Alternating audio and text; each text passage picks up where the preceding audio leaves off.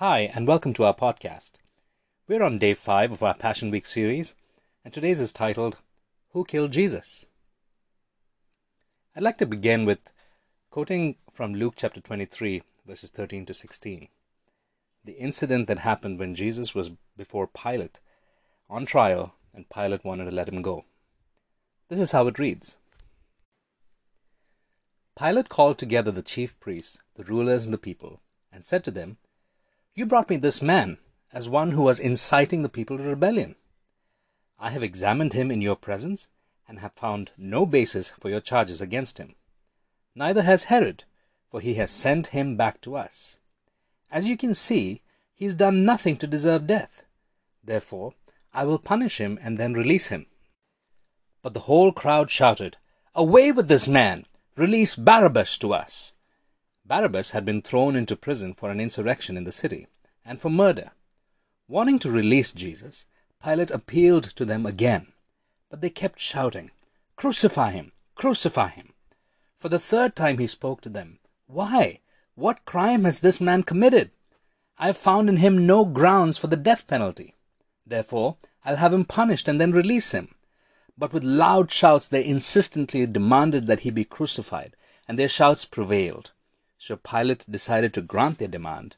He released the man who had been thrown into prison for insurrection and murder, the one they asked for, and surrendered Jesus to their will. Barabbas was a prisoner, insurrectionist, murderer. The mob doesn't want to do what's right. This mob violence seems nonsensical to Pilate, the governor, who has Jesus on trial. He knew Jesus was innocent. He knew the chief priests were envious of him. It was the day of the crucifixion, as Jesus stood trial before Pilate. The priests wanted it to end quickly because of the Sabbath day that was coming. We live in a time where divisive forces in society seem to be going on overdrive. People are divided based on religion, economic status, gender, sexual orientation, values, regions where they come from, and where they live. Some days as I read the news, I feel we're all one step away from consuming each other with our prejudices. It is said that if we don't learn from history, we're at risk of repeating it. And so it helps to look at history to see what we're capable of. With the ongoing COVID crisis, we can see how particular sections of our society are blaming other specific ethnic groups or religious groups for the spread of the virus. This causes great division in society, and even discrimination, and even attacks, unwarranted attacks on each other in our battle against this virus. On 21st April 2019, Islamic territories entered churches and a hotel in Sri Lanka, strapping bombs to themselves, killing themselves as well as over 350 innocent, unsuspecting men, women, and children. In December 2018, Inspector Subodh Kumar Singh found himself in the midst of an angry mob in Bulandshahr district. In his efforts to pacify and control the violence, he was beaten, dragged, his fingers cut off, and finally killed with his own gun. Who's guilty here? The mob? The one who pulled the trigger? Justice seems so far away. On 21st July 2018, mobs caught hold of Akbar Khan while he was transporting cows within Rajasthan, accusing him of slaughtering cows, beat him with sticks, and punched him till he was half dead, and he eventually did die. Human Rights Watch found that at least 44 people were killed by mobs in the last 4 years alone, and this was largely due to communal violence. On 23rd January 1999, Graham Staines and his 2 sons who were in India serving the poor, the lepers and the destitute were burnt alive as they slept in their jeep on one of the mission trips to Orissa. On 7th April 1994, in Rwanda, 2 tribes who had lived in harmony for a long time were suddenly pitted against each other. Mobs were incited to eradicate the Tutsi population. The Hutus rose against their neighbors and started killing. An estimated 800,000 were killed in the next 3-month period in what is known to be one of the most gruesome acts of genocide in human history. And both groups were predominantly comprised of professing Christians. This is just to say that these kinds of acts are not restricted to a particular category of people. It is human nature. And this nature, we would do well to recognize, is depraved, one step away from terrible, inhumane actions. I see it in me when I harbor murderous thoughts against the guy who got physical with me the other day over a minor accident on the road. When I seem to have evil thoughts against my wife when things don't go my way at home.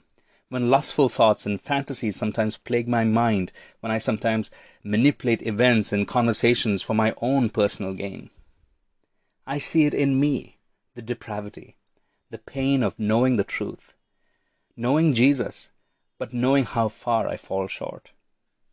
The Bible declares there is no one righteous, not one. It declares the truth about the human condition, that we are all under the grip of sin, depraved in our mind and futile in our thinking. Thus our desires are skewed, our priorities are mixed up, one step away from acting on our instincts. And as I read the story of how a mob chose a violent murderer over Jesus, it breaks my heart over what happened. But at the same time, I can see myself in that mob. And in a way, it is true. The Bible explains that surely he took up our pain and bore our suffering. Yet we considered him punished by God, stricken by him and afflicted. But he was pierced for our transgressions, and he was crushed for our iniquities. The punishment that brought us peace was on him, and by his wounds we are healed. That was the prophet Isaiah. There's a song, the lyrics of which go like this. Behold the man upon a cross, my sin upon his shoulder. Ashamed I hear my mocking voice call out among the scoffers. It was my sin that held him there, until it was accomplished. His dying breath has brought me life. I know that it is finished. While it was a mob that called for Jesus' crucifixion, and there was a time in church history when Christians persecuted the Jews, labeling them as the ones that murdered Jesus, we fail to realize that it was all of us. The Bible declares again that the soul that sins must die. And again in Hebrews it says, without the shedding of blood there is no forgiveness. A death as a substitute was long observed in animal sacrifice laws of Israel. But these sacrifices were inadequate in that they were a daily reminder of sins committed, and only in Jesus was the sacrifice perfect. That's why the writer in Hebrews declares in chapter 7, such a high priest truly meets our need, one who is holy, blameless, pure, set apart from sinners, exalted above the heavens. Unlike the other high priests, he does not need to offer sacrifices day after day for his own sins and then for the sins of his people. He sacrificed for their sins once for all when he offered himself. And again later in the book of Hebrews in chapter 9, he says, otherwise Christ would have had to suffer many times since the creation of the world. But he has appeared once for all at the culmination of the ages to do away with sin by the sacrifice of himself. Just as people are destined to die once and after that to face judgment, so Christ was sacrificed once to take away the sins of many, and he will appear a second time, not to bear sin, but to bring salvation to those who are waiting for him. So who killed Jesus? His sacrifice, for all time, for all people.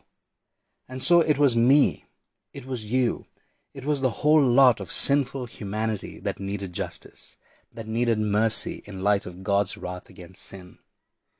God in his mercy made a way for us. And just as Barabbas was set free on that day, an innocent man sentenced to death in place of a sinner, he is representative of the lot of us. In the cross of Christ, God reveals his love and mercy for all sinners. That's including you and me. All of us who don't have it quite right, who daily struggle internally with temptations, with unholy desires, with evil thoughts, those of us who are caught in the vicious cycle of sin, unable to break free. In the cross of Christ, there is hope for both the abuser and the victim. We all hurt, and sometimes we are the recipients of hurt. Other times we are the perpetrators. No matter which side we fall on, the cross of Jesus holds out hope. His unjust death and victory through that injustice on the cross reminds us, firstly, that God knows what it's like to have the odds stacked up against him. He knows how it feels to be betrayed by those closest to you, to have brutal and unjust things meted out against you, even though you were only doing the right thing. He knows what it's like to feel like there's no justice in this world, that everything is unfair. He knows that hopeless feeling. And when we go through such seasons, he knows. He's been where we are. He knows the pain, and he grieves with us. Not only does he grieve with us, but in our fellowship with him, he leads us to healing. Secondly, his victory through the cross reminds us that there is hope, that as we walk with him, he shows us how to respond when we are the recipients of such injustice. He leads us. In Barabbas going scot-free, I see myself. Not just going free to live how I want, but in the cross I see the pursuit of Christ, coming to seek and save the lost.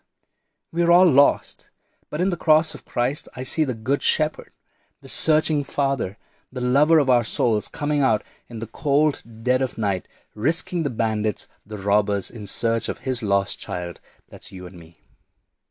In the cross, I see his undying pursuit. The Apostle Paul, years later, reflecting on this, would write, "You see, at just the right time, when we were still powerless, Christ died for the ungodly. Very rarely will anyone die for a righteous person, though for a good person someone might possibly dare to die. But God demonstrates his love for us in this: while we were still sinners, Christ died for us."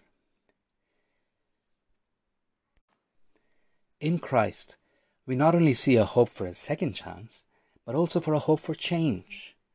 I know if you're like me, you've often thought that, will I ever change? You've probably even looked at yourself and wondered if there's any hope for change, to be like Jesus, to walk in the ways that God wants us to walk. But in Christ we know that the one who knows the truth about the human condition came to change it by first solving a problem that no one else could solve, the sin problem. As Barabbas was set free, Jesus was sent to be flogged and then crucified. With every stripe on his back, with every nail pierced on his body, with every thorn pierced into his head, with his body and his blood, he died, and he paid the price for our sin with his life. In his sinless death, we see him overcoming sin and defeating sin once and for all, rendering it powerless over you and me when we put our trust in him. No more will humanity be hopelessly lost in sin. But our hope for restoration begins as we have peace with God through Jesus. The story of Jesus' death in exchange for Barabbas' life is a story of love. God's love even for the worst of us.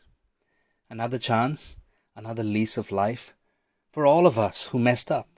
Those of us who are caught in the web of sin, bitterness, and unforgiveness, and who need grace. Those who need forgiveness, who need love, it's for all of us. Jesus bore our punishment so that we can be accepted, changed, and transformed by his life.